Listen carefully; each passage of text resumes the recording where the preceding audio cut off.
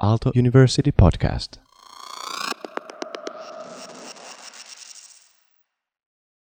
Let me go to our final themes by first opening up something that, this is sort of my dream of a kind,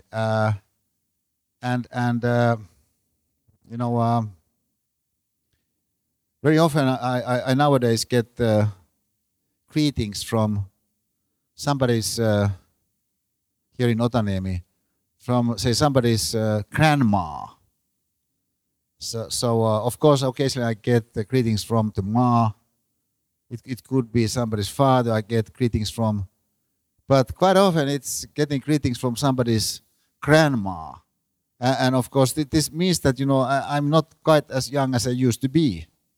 So and it's kind of shocking though. But the fact that I'm 65 means also that certain modes of thinking to me are, in terms of the communicative force, perhaps to some extent peculiar to my generation, and also to the possibilities that exist, to the habits that happen to be there. So things like rose buying, to me in many ways represents a possibility that would be there in terms of somebody, let's say in a marriage, and I'm not suggesting that everybody should be in a marriage, but let's talk about a marriage. After all, if somebody is my age, it's natural to observe that most people actually have lived a lot of their lives within marriages or similar kind of relationships, and this has happened typically, I would say, in such a way that dimension that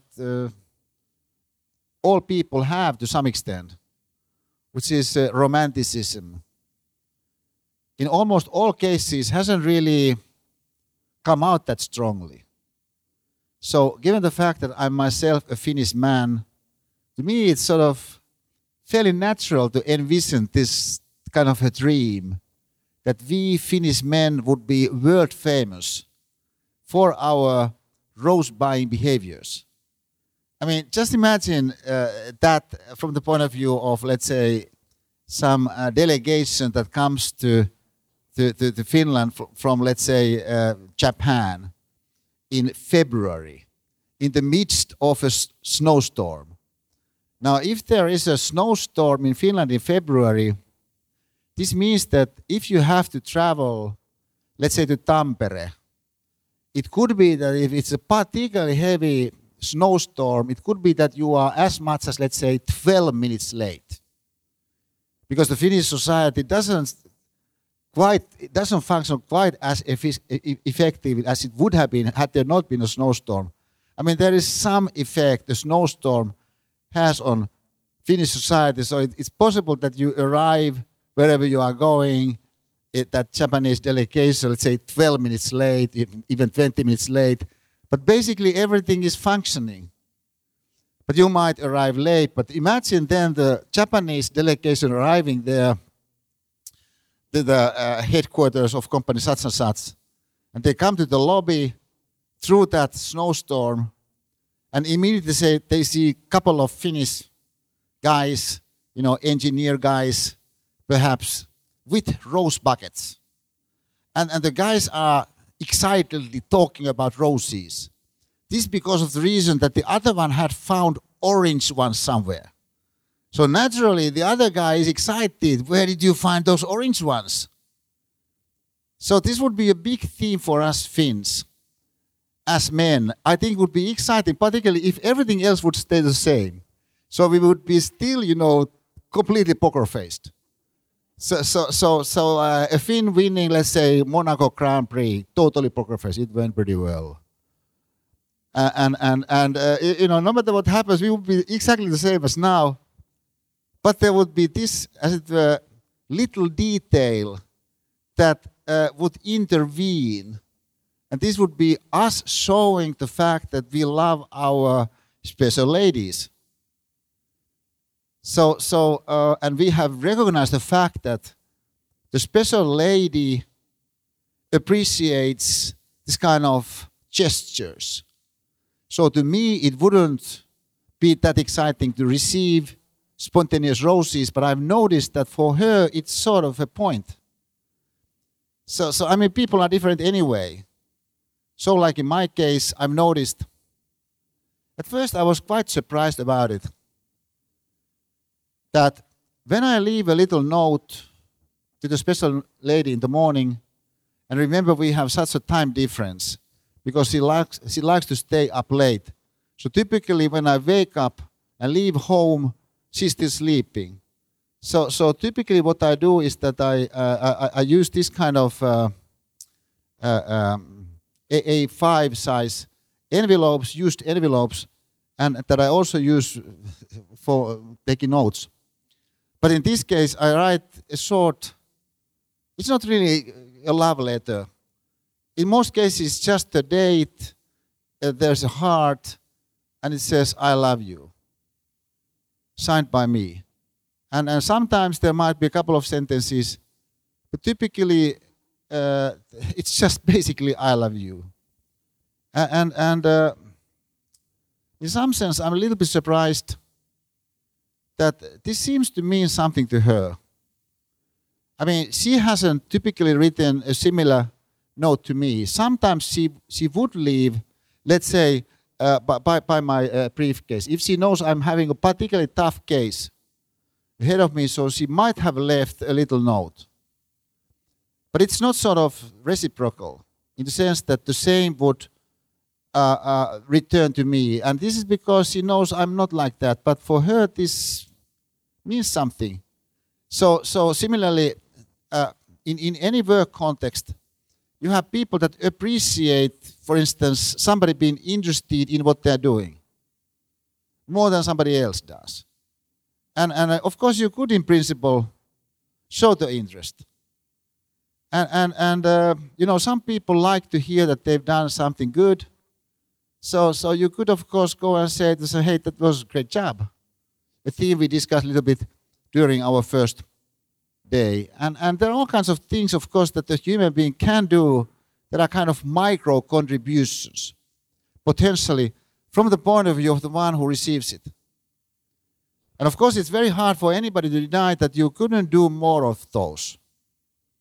So, wanting to illustrate the logic of this kind of space where anybody could make a micro contribution, but for somebody else it might be a major contribution. Because maybe it signals something more from his or her point of view. The rose buying Finns case to me is interesting because, of course, at current time, you don't have rose buying Finns making their way in snowstorms or any other weather. What you have most of the time, I would say, is non-rose buying. But the non-rose buying you don't perceive. Just like you don't perceive the fact that that meeting you're having is pretty low in energy. If it is like meetings are in the company you're working for. So to the extent it is according to the standard, you won't observe the fact that, you know, people don't show interest in one another. I mean, people don't express gratitude.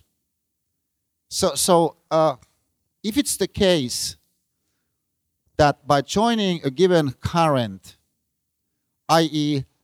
adopting a standard, in most cases, even if the standard is tremendously lousy, you won't observe that after a while because you've adapted yourself to the standard. I mean, basically the entire world has by this time adapted to the lying standard of the President of the United States.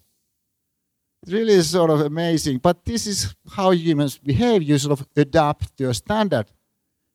So if it's the case that, for instance, the standard of rose buying is in fact non-rose buying, you adapt to that and don't perceive it as happening. So if you go to that same company that the Japanese delegation went, in the fictional example, and observed there in the lobby what's going on, you don't perceive non-rose buying. Because the fact that nobody has bought roses is the standard. So if it's the case that, for instance, people don't really read physical books that much at the Aalto campus, and you go to the Brooklyn Cafe, which is quite a nice cafe there, you don't say to yourself, hey, a lot of non-book reading going on. So because it's just the standard. I mean, people don't read physical books. So it's clear that there's an abundance of various kinds of behaviors that might be quite beneficial and might be there as a result of a micro change at the current time to the norm. But it's difficult to make even that step if your mind is even mentally so full of being engaged in the current challenges that you can't even think about an alternative. Although, as a human being, of course, you have the capability to imagine. Of course, you can fly with your mind. But you might not use your abilities to fly with your mind. And it's something that you might use surprisingly narrowly. Now, should it be the case that you would benefit sufficiently much from something? I find the way we are here working today to breathe quite well. I enjoy that very much. The fact that I feel that we breathe a lot. So because I don't like the situation to be pressurizing, to sort of hold on to the steering wheel too tightly. And I could sense it when we started, when I came here, and I felt that there's a particular kind of warmth that I need not actually work on that much. So as a result, I could go up here and I could still feel the warmth. Kind of phenomenon is one where it's clear that if you do something and it comes back to you in some other form, in some other asset currency, it makes sense to do it. Now, very often, however, it's unclear what you yourself get. I mean, if it would be the case that anytime you come with spontaneous roses, as a man, if it would be the case that your special lady would be tremendously delighted and expressed it in so many terms, I think it would probably encourage us to do so. It's not obvious that is the case, however, that such an outcome would be there. This could be, for instance, for the reason that she might think that you are trying to buy out her. So she might think that you coming with roses is a signal of you wanting to do something by yourself in the evening, maybe to indulge yourself in some kind of motorcycle dreams, or watch some stupid football game, when there are so many things that one should do at home. So therefore, if she believes that you are offering the roses as an exchange of something that would benefit you, she's likely not to fall into it, because these super women don't want to be bought out. They don't want to be manipulated. So therefore, she's likely to come up with a preemptive strike. No matter what you are trying to buy, you're not going to get it. So what she's going to say is yellow roses, this is outrageous. Because yellow signals being rejected could be one line. Or it could be that 10 roses, this is incredible. Not 12, should be 12. Or 9 even would have been better. And there are all kinds of reasons why she might pick up a fight in terms of doing a preemptive strike. And this is because she doesn't want to get into a deal she didn't want in the first place via that rose bucket. I mean, when somebody has been in one of my seminars, for instance, there was last week such an impressive set. I had the honor of running for the executive education of Aalto. I've been given an MBA course or module for at least 10 years. Well, must be more now. Anyway, for quite some time. And it's really great, 3 days. So we have 3 consecutive days like we have been now having. This is the second day, but we had 2 weeks apart. So when you have just consecutive days, there's so much you can do because the group becomes so open to one another that the momentum is reflected back to me as tremendous encouragement. So it's really been going extremely strongly, extremely well. But one of the things I always warn the executives about, and this is when you return back to your home base, when you return back to the office, if there are certain contributions you want to make, certain micro changes you want to come up with, micro contributions, and of course you are likely to want to do those. Because it's very hard to imagine that everything you do is exactly as it should be. But the problem is that your team members are already used to you as you used to be. And for this reason, whatever you do is going to stand out with respect to the history that already exists. And because of the fact that the history is one where, if you're a manager, where you haven't demonstrated that much interest in what specifically your team members are concerned with. If the experience is that, he is in many ways a very able professional, but he isn't that generous. I mean, it's very hard for him to give positive feedback. So if all of a sudden you do give positive feedback, it's interpreted, it's framed against the fact that you haven't been doing this. Just like if somebody who hasn't been for, let's say, 15 years buying spontaneous roses to his special lady all of a sudden shows up with roses. It's natural that the special lady is pretty surprised and believes that there's something hidden here. But nobody wants to become the subject of something where you've been manipulated into an outcome you didn't want.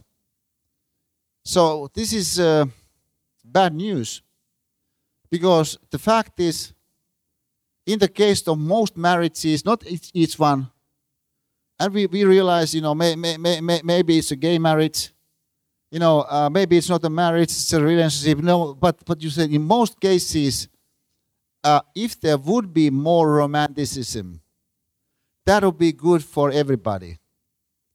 But you're stuck with the current situation. And you're stuck with the current situation on the one hand because the norm is so lousy, so you can't look for others for help. At the same time, you're stuck with your own history. And then if you think about calculating the benefits, maybe there isn't anything coming in your way. So as a result, you're stuck. But at the same time, of course, the better option exists, and it's an abundant one. I mean, abundance is everywhere in terms of the possibilities that anybody could do. Anybody. It's very hard for any Finnish man who is working, is living a normal life to claim that he couldn't buy today roses spontaneously to his special lady. And please excuse me for pushing the case so strongly through the marriage, because of course most of you won't be in a marriage just now, but I'm illustrating a theme. And if we say, well, would it be possible for the micro contribution, such as buying roses, still to emerge, even if the standard around the house where you are living is lousy, even when you wouldn't benefit it from yourself, even if it's the case that your track record in terms of rose buying is zero, could you still buy roses? The answer is yes. Because you can just choose it. I mean, this is exactly what we saw Jules to do in the Pulp Fiction episode we discussed. I mean, the guy started to think. You know, he's been a gangster all his life. You know, he's killed people, he's robbed people, there are all kinds of things he's been doing all his life.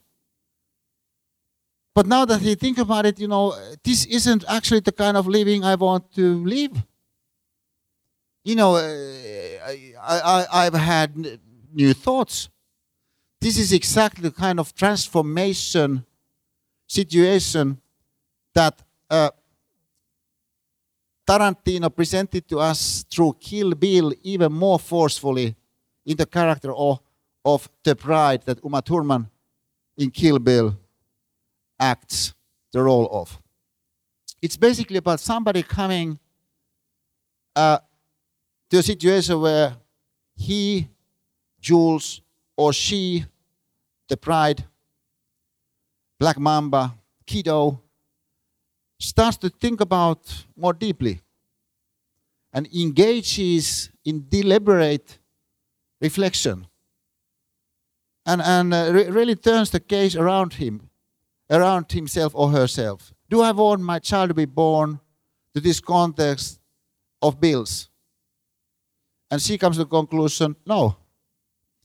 In his case, it's like, do I want to continue this life where I kill people? You know, we go around with these suitcases. We do all kinds of things. You know, it pays off, but do I want to do it? And he comes to the conclusion, no. So of course somebody would come to the conclusion of buying roses. Now let's assume that a guy roughly my age, let's say, today comes to that conclusion. You know, maybe the guy took part in my executive MBA last week, and it ended on Saturday. So maybe he didn't do it on Saturday, then it was Sunday, he didn't do it, but now it's Monday. So maybe right now, he's considering the possibility of returning from the office to his home in Lauttasaari via Mekelinin katu, but there is Kampin Kukka. He has noticed it's a nice flower shop. It's been there for ages. It's been run by this Jaana, who is such a colorful character. And she always brings flowers to that sort of corner. It's covered with roses, the entire corner. It's right next to, opposite Kabuki, the Japanese restaurant. And it's open each day to 7. So maybe, let's say, Jaska, the Finnish guy, right now is thinking of the possibility of returning home to Lauttasaari and drop by Jaana's flower shop, you know, to buy some roses. And let's assume that this is indeed what he does. Then he returns home to Lauttasaari. Maybe the special lady isn't home yet, but there is their son Janne. So Janne sees his father come with roses. So Janne is a little bit surprised. Let's say he is 12. So he comes with roses, tries to open up the bucket, And Janne says, what are these? And he says, these are roses. Did you get them from somewhere? No, I didn't get them. I bought them. Is it some special day? No, it's not a special day. Apart from any day being kind of a special day. But I wanted to buy them because of the fact that, Janne, I've given some thought to the fact that your mother is the woman of my life. And ladies, very often, they appreciate little gestures, such as spontaneous roses. So as a result, I bought these roses. But this is something you have never been doing, Daddy. That's true. Because I failed to think about it. This is possible to happen in life, that you fail to think about something. Now I've done some thinking. And actually I can tell you something right away, Janne. One day, let's say 30 years from now, you'll come to visit Mommy and me with your own family. We are living here together, maybe in the same flat, right here in Lauttasaari. You know how your mommy loves Lauttasaari. Maybe we are still in this very same flat. We are retired. It's just the two of us. You come here with your family. I can tell you right now something. We will have roses. Now, this is possible. Somebody can reflect within and come to a conclusion regarding what to somebody's style is. But to somebody's style, the theme we discussed with 007 philosophy at some length, doesn't present itself that automatically. Instead, there are all kinds of things that might have tempted you elsewhere. If you think about one of Lady Gaga's, I would say, more impressive videos, I'm not going to show it this time, however, I'm just mentioning it, is the video Bad Romance. Now, what happens story-wise in the video Bad Romance is that Lady Gaga is there dressed up so that she really is the object of the male gaze to the utmost, which is, of course, something that Lady Gaga likes to do. She likes to sort of pick up cliches of what it means to be sexy from the point of view of men, and then brings those to the limit. A little bit like Tarantino is doing with violence. So you can expect her to be very, very scarcely dressed in some incredible bikinis and whatnot, and moving around in all kinds of sexy moves and stuff like that. Even crawl. Because there is this guy with a golden chin. And apparently a guy of considerable material resources. And somebody can have a romance with that kind of a guy. I mean, you can have a romance with somebody, but it actually is going to ruin you unless something happens. Now, with this particular video, what happens is that a fire breaks out with the result that the character that Lady Gaga is there playing almost burns to death, but she doesn't completely do so. I mean, she does survive. It's a close one, but she survives it. He doesn't survive. So eventually he's going to be dead, Donald Trump. One day he's going to be finished. And of course, you say, let's say 5 years, 10 years, then on. What might be some of the thoughts regarding him? Is the kind of thinking that here is relevant, because it's clear in many cases when you are tempted into something, that the something in which you are tempted does pay off in the short run. But in the longer run, you realize, this is going to destroy you. And it could be also a bad romance with your lower motives. So some motives we have, some of the tribes we know are higher than some others. So a higher motive, for instance, is a motive to respect something, the desire to do something good, the desire to reach out beyond yourself, the desire to sort of check your own ego, to work for the benefit of something higher. These are higher motives.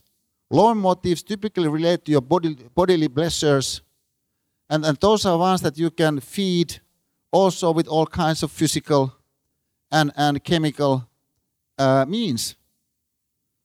So there could be a situation where you are tempted, although you have such a great relationship with your current spouse, although you have such great children together with the current spouse, but given the fact that you're a little bit intoxicated, given the fact that it's been going on not that well actually in the last few weeks, maybe months, between the two of you, maybe at the end of an evening, like there's going to be, let's say, next Friday, in quite a few cases, and Saturday, when you have these Christmas parties, things go a bit too far from the point of view of the marriage. So this is going with the lower motive. The higher motive there would be loyalty, faithfulness, trustworthiness, stuff like that. Of course, some of your habits, some of your mental models, some of your reaction styles could also be such that you have a bad romance with it. Meaning, there is temptation to go along with it, but you know that actually if this continues, it's not going to be that good in the longer run. So you feel when you are constantly clipping with your smartphone that actually this isn't such a great habit. It's just that you sort of somehow feel tempted. So it could be that earlier the mental model worked pretty well. But what now is happening is that it makes you crawl. So bad romance with your, let's say, particular way of thinking, particular way of speaking, particular self-image, particular life philosophy is what we are here talking about. With your own problems. This is amazing. The point that when you are irritated to the extent of actually exploding, there is something in you that is sort of proud of you, typically. Although you know that this is actually not going to contribute, you're somehow proud of you, of the fact that you are shouting there, that you have managed to be an asshole. And it's this kind of love with yourself as somebody who is reiterating, taking the problem to the next level, kind of thing.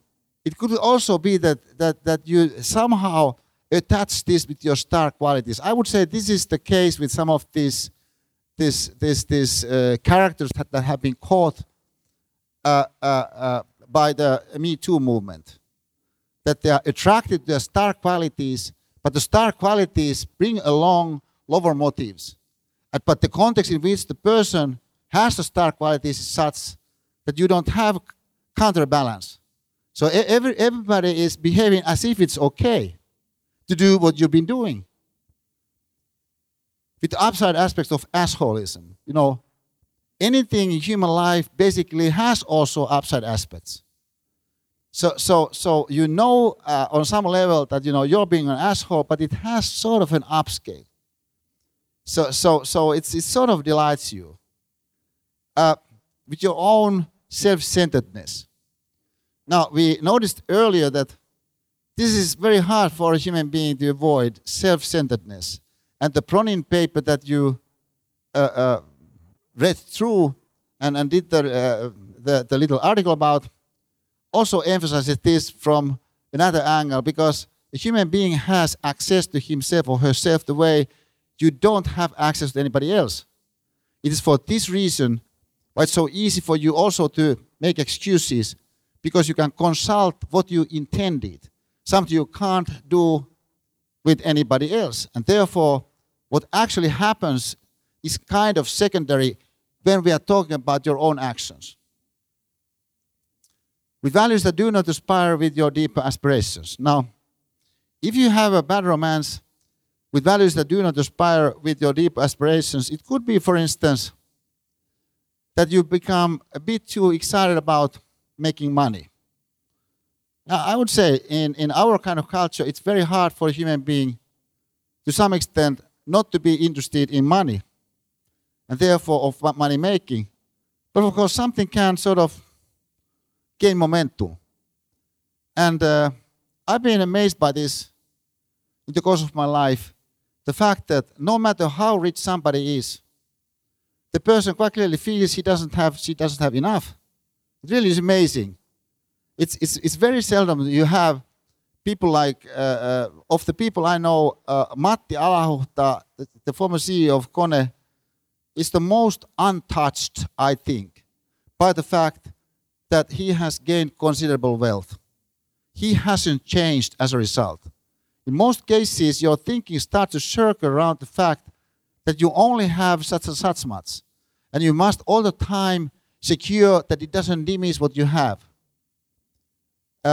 kind of thing. So the values that actually start to drive you might be ones that don't actually resonate with your deep aspirations. But if you are not connected with your deep aspirations, then you can go on with the values that actually do not aspire with those deeper aspirations. And if what you have there outside is something that is so tempting that sort of that you use to start to go, it could be an entire lifestyle. I mean, it's quite possible that this is our case of the entire culture, that we have a bad romance with a lifestyle that just won't be sustainable. And in fact, by this time, it seemed pretty clear rationally that some aspects, at least, of our lifestyle are like this. So all this means, I think, the need to do the kind of reflective work that this seminar that we have tried to create together tries to serve. And to that effect also, the reflective essay that I hope to see you to write will provide a context for. Now, with all this in mind, think about the following. And now it seems that I'm going to change the perspective. Please follow me here. Let's talk about 6 people. These 6 people form, let's say, a project team. The 6 people of the project team are going to speak English in the meeting, and it's possible that the first person to come isn't that comfortable with his or her, but let's say in this case his English language.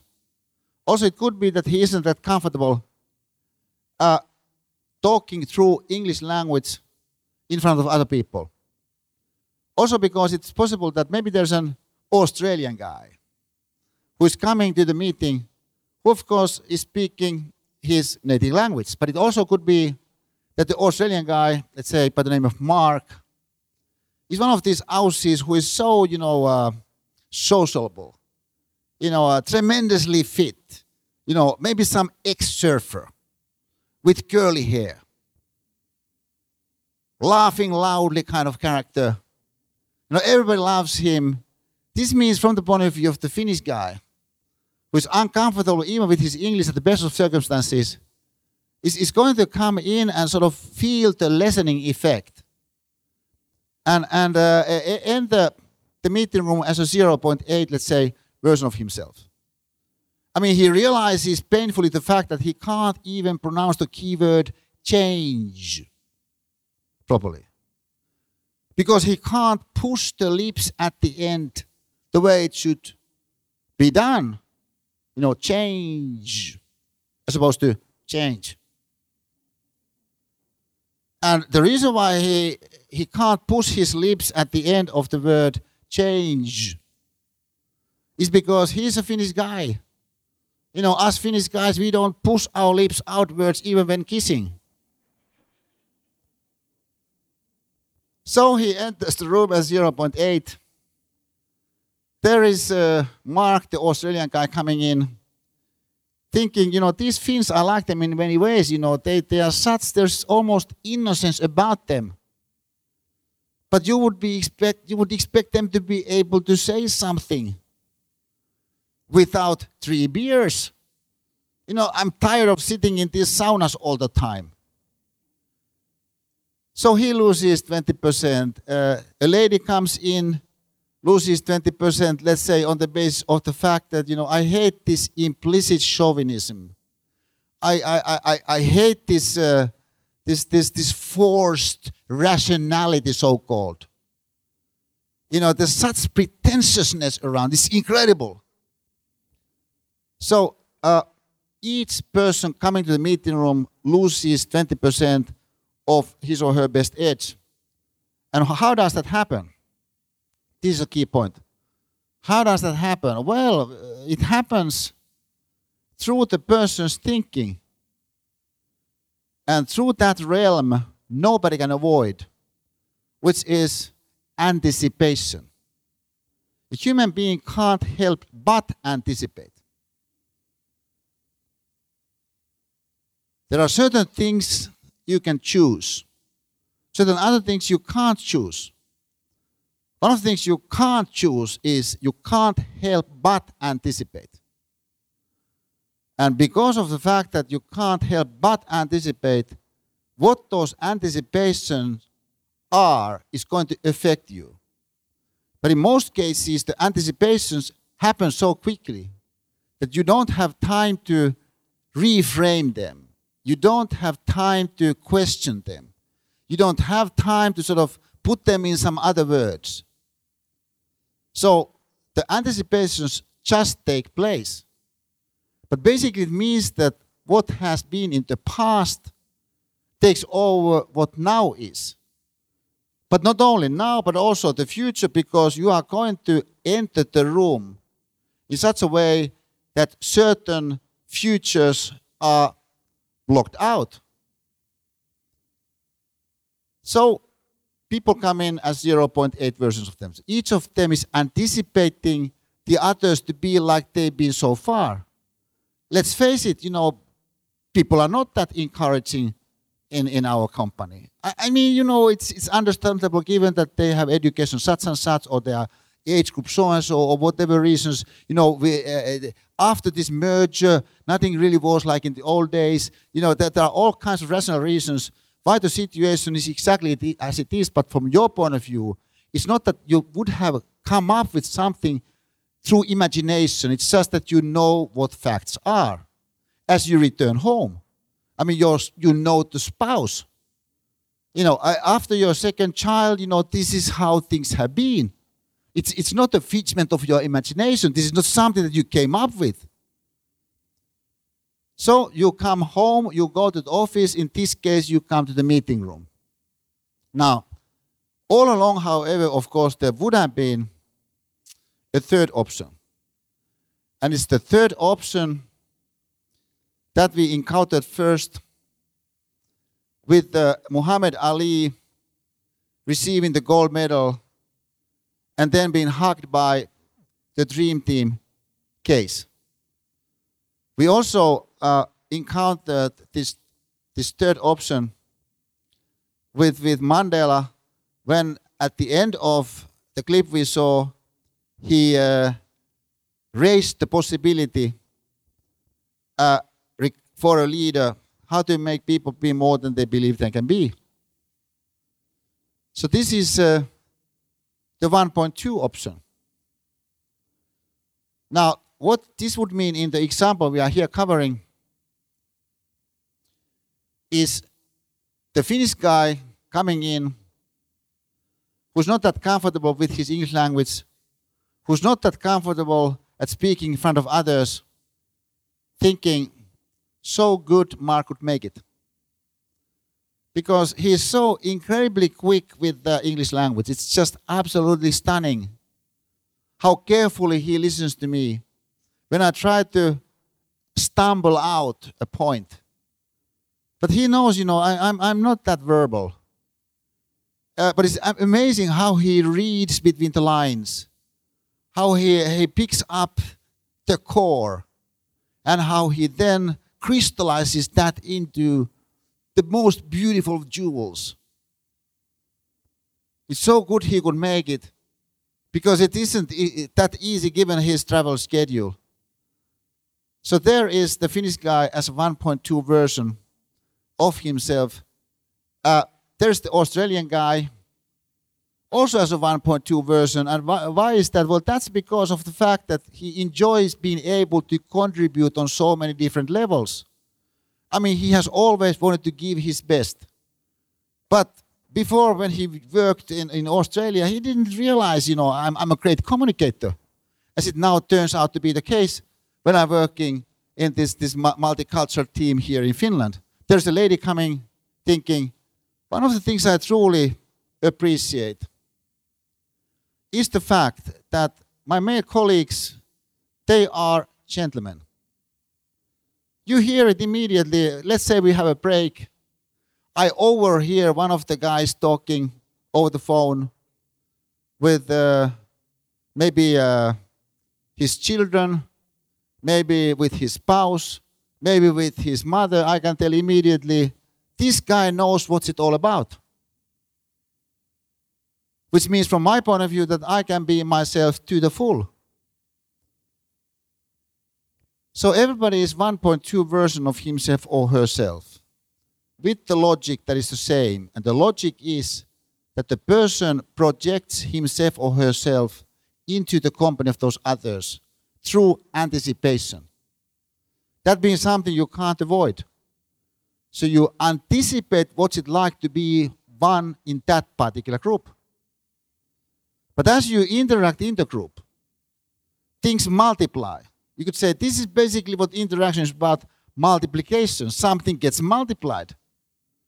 So you could say the effect of the difference between 0.8, say, version as compared to 1.2 version is pretty considerable when you think about it, through the fact that as a result of interaction, things multiply. Now this is the arithmetic of J.D. Bergqvist, I call it, according to the Nokia senior vice president, that after one of my lectures basically presented this idea of, as J.D.B. calls it, super productivity. It's an option that is within us as human beings.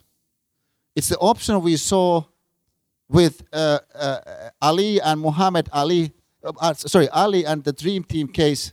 It's the option that is referred to in the Mandela case. This is an option within us, and it's an interesting option because, as an option, I would say it's something that was there all along.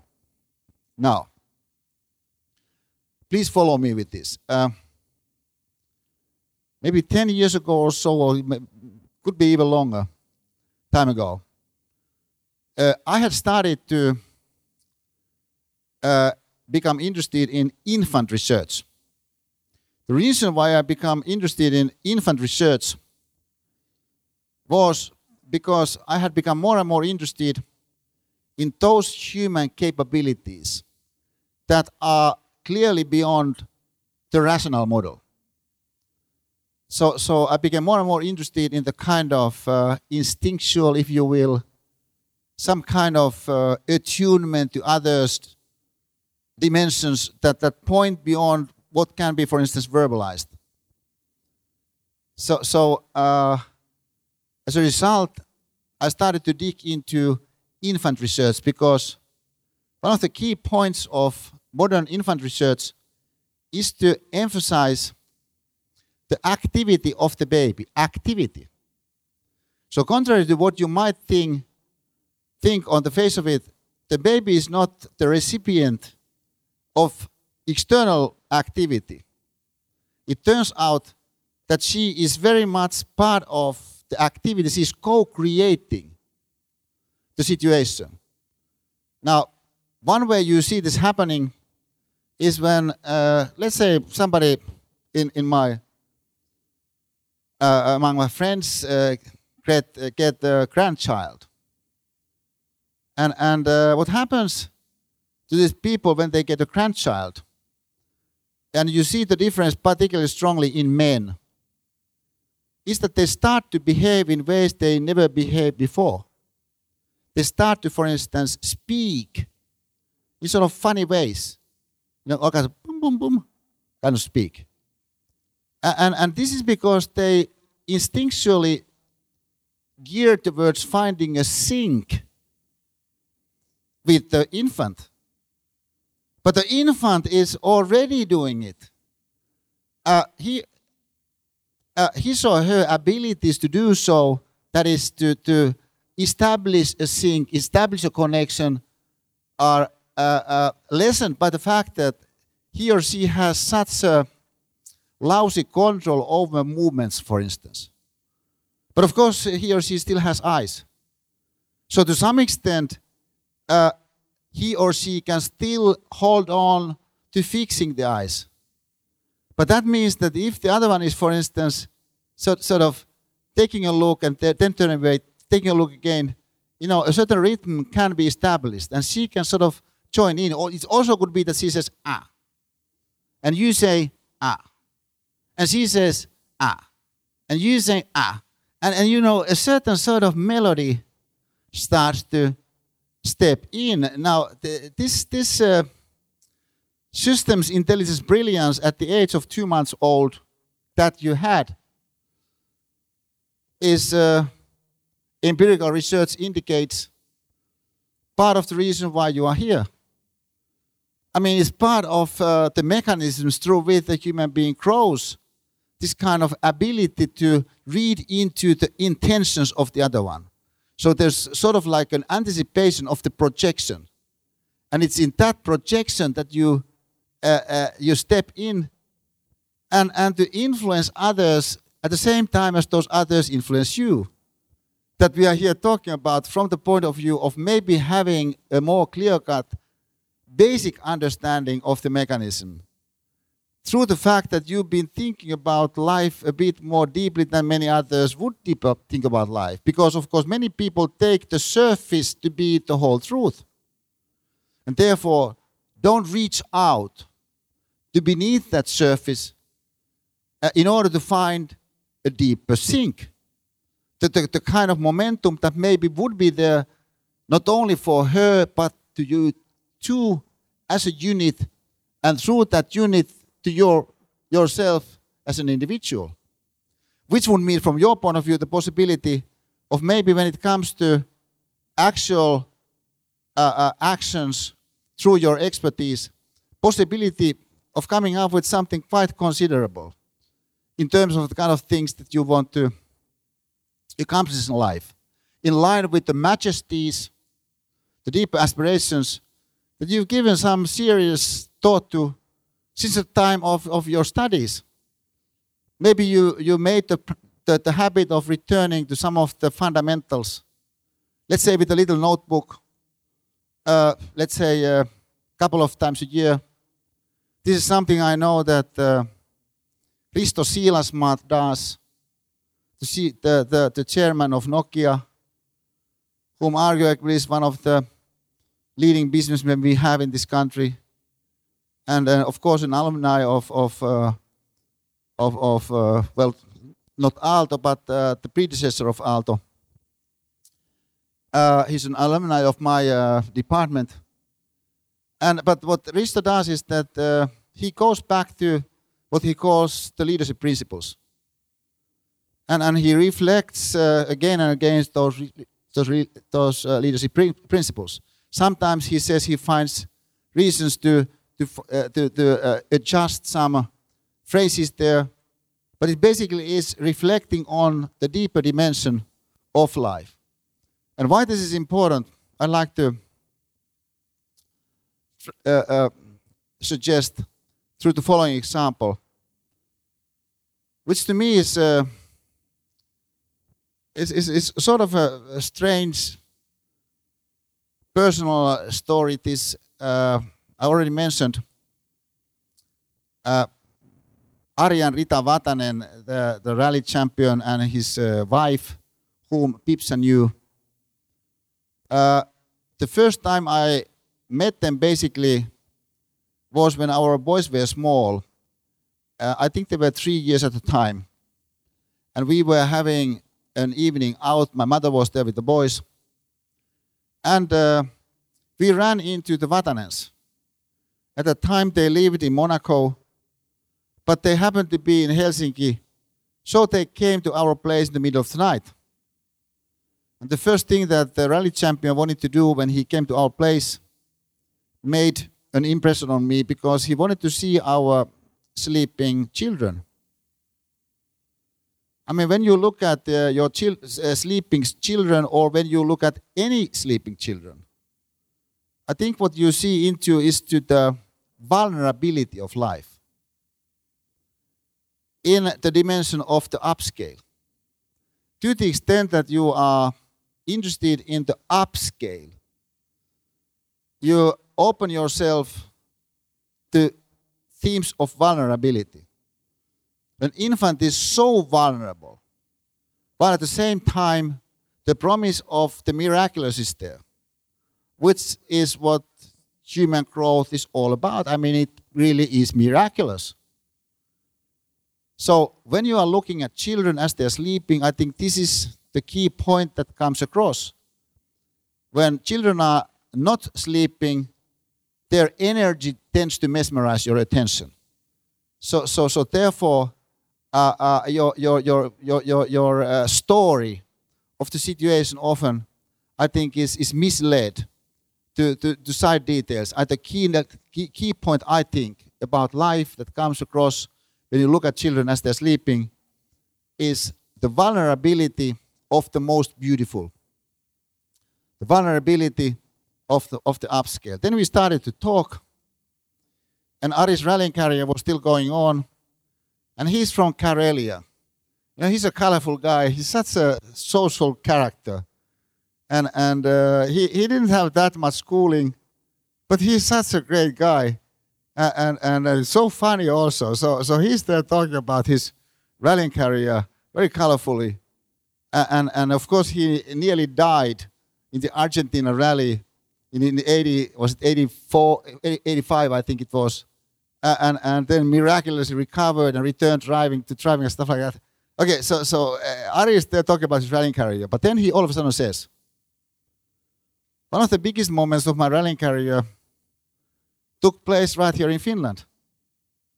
You know, the Finnish rally, I mean, we Finnish drivers, we love it. It's a dirt road rally. It's so fabulous in the middle of the summer. I've come to know so many people over the years. And there was a family that lived in a house which was built right next to the road, near one of my favorite stages, the stage of Myhimpää. So I've come to know the family who had 2 sons that were in wheelchairs. So I come to know this family. One year as we were testing out, I suggested to other drivers, hey, let's stop. Buy the boys and give autographs to them. Because they used to have blue leaflets to which you could write your autograph. So Ari said it was quite a sight to have those rally cars. They're queuing up with those 2 boys in wheelchairs. Then one year he said when we were testing out, the boys were not there, which sort of surprised me, but this was just testing, so didn't pay that much attention to it. But then during the rally itself, we had a service place nearby where the boys lived, so I came to the service place, got out from the car, and there are villagers watching us. So I went to talk to the villagers. How are you doing? How's it going here? How about Kimmo and Pasi? I didn't see them when we were testing out here. How are they doing? Ari said, I asked the villagers who say, haven't you heard, Ari? Haven't you heard that Kimmo and Pasi are dead? Both of them died last year. They had MS disease where your muscles gradually collapse, which had taken its final toll, so boys were dead.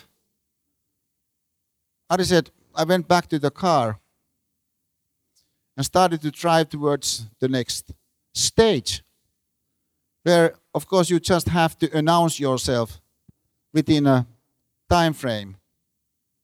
But you are not driving fast. You are just driving among ordinary traffic. So before I come to the start line, I pass the house of the boys. And from a distance, I see that this time there's just one person by the post box. A lonely figure, and that is the father of the boys. So Ari said, I thought this is a man I cannot pass by. So he stops the rally car. There is the father. Thanks a lot, Ari, for stopping. Maybe you've heard what has happened to my sons. Let me just thank you for those postcards that you would send occasionally. And in particular, what you did during the rally when you would drive here and from the rally car wave to the boys as their friend. It always gave so much strength. But now that the boys are gone, I would have the final request, which is if you could this year dedicate your driving on that next stage to the memory of my two boys. Says this father and starts to cry. Ari said, I left the crying father and started to cry myself hysterically. We came to the start line a couple of kilometers from where we met the father. And if you imagine this situation, this rally car coming to the start line, and inside the rally car, the driver crying hysterical. It's sort of an incredible thought. Ari said we were driving with the Mitsubishi, but the Mitsubishi with which we were driving with wasn't really competitive. So we were not competing for victory. But sometimes in rallying, you can reach some next level. The feeling is that you are driving on railroad tracks. And as the flag went up,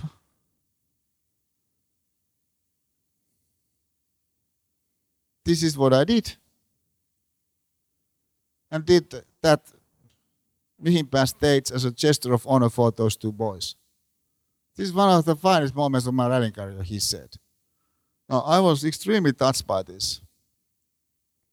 Of course, somebody could say, well, yeah, Esa, that is a touching story. In fact, now that I think about it, that's pretty much how I would myself go about in my everyday, if my everyday would be the everyday of a world-class rally driver. In fact, now that I think about it, some of the examples you've here quoted, some of the videos maybe you've shown, this is pretty much what I would do myself if I would be, let's say, a world-class basketball player. Surely I would rush to hug and express my love for an ex-champion. So you would go through each of the examples and claim that if your everyday would be the everyday of that person in the example, then you would do what the person in the example we discussed did. Is a possible line of thought. I would say probably not very authentic, the claim. I mean, are you really seriously claiming that if it would be the case that you would be under the bridges, homeless, having been raped at the age of 12, and having lived in this alcoholic family, whatever it is, and now at the age of, let's say, 42, there you are, about to cross Erikinkatu. And you see somebody who has been almost murdered. That you grab the moment, you seize the moment, you stop there in the middle of the street and say, great to see you up and well. Good luck on your journey forward. Like I related this lady in Erikinkatu, the homeless lady, to do. I mean, the fact that somebody does that means that somebody has done some reflection. And this is what I hope we have been able, to some extent, to accomplish in the course of this whole. Now, let me close with something that represents also the fact that I'm going to have in Finnish the philosophy and systems thinking, philosophy systematic course, but that's a lecture course. This particular format that we've here had is really extra. You know, as far as my duties are concerned, I don't really have to do this, and so I'm very pleased, very happy that we did do it. But from my point of view, I don't know if I will do it again. But I'd like to close in a particular way in view of the fact that, of course, there are features to anything I've said so far that represents my idiosyncratic background. Also the fact that I'm a Finn. And here we are in Aalto University, this is in Finland. Now, of course, for Finns, Finlandia has a special place. But at the same time, it has quite generic qualities. Like any great music has generic qualities.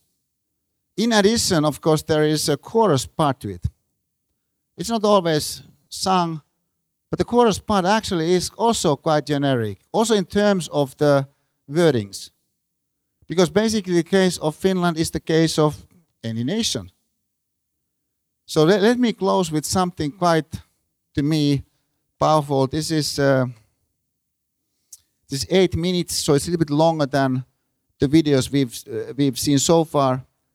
But the idea there is that we would have here a chance maybe to reflect back a little bit of the experience we've had together without feeling that we need to crystallize something specific out of the video. So I'd like to close with this 8-minute video cut, and I'd like to do so in such a way that I'm going to sit there right next to my friend Andy, who is a great Australian guy who's done such a great job here at Design Factory and to Aalto University, to me. But Andy is about to return to his home country, so I'd like to join Andy and watch together with you this. That to me is quite powerful. It's Sakari Oramo, one of our great conductors in London, conducting the BBC Symphony Orchestra and chorus. The fact that it's not a Finnish chorus, you can actually, when you listen carefully, hear, because, of course, in the words there is there's a line where you say synnyinmaa, your country of birth, but they sing synnyinmaa, country of sins. It's quite hilarious in a way. Okay, dear friends, that's where I'd like to close. Thank you very much for taking this time to come here and to bring your symphony of thought to join this overall symphony that we created here together. I look forward to receive your reflective essays and all the best in your lives. I'll go there to the door so as to be able to say by hand thank to everybody. But thank you for coming here. Thank you.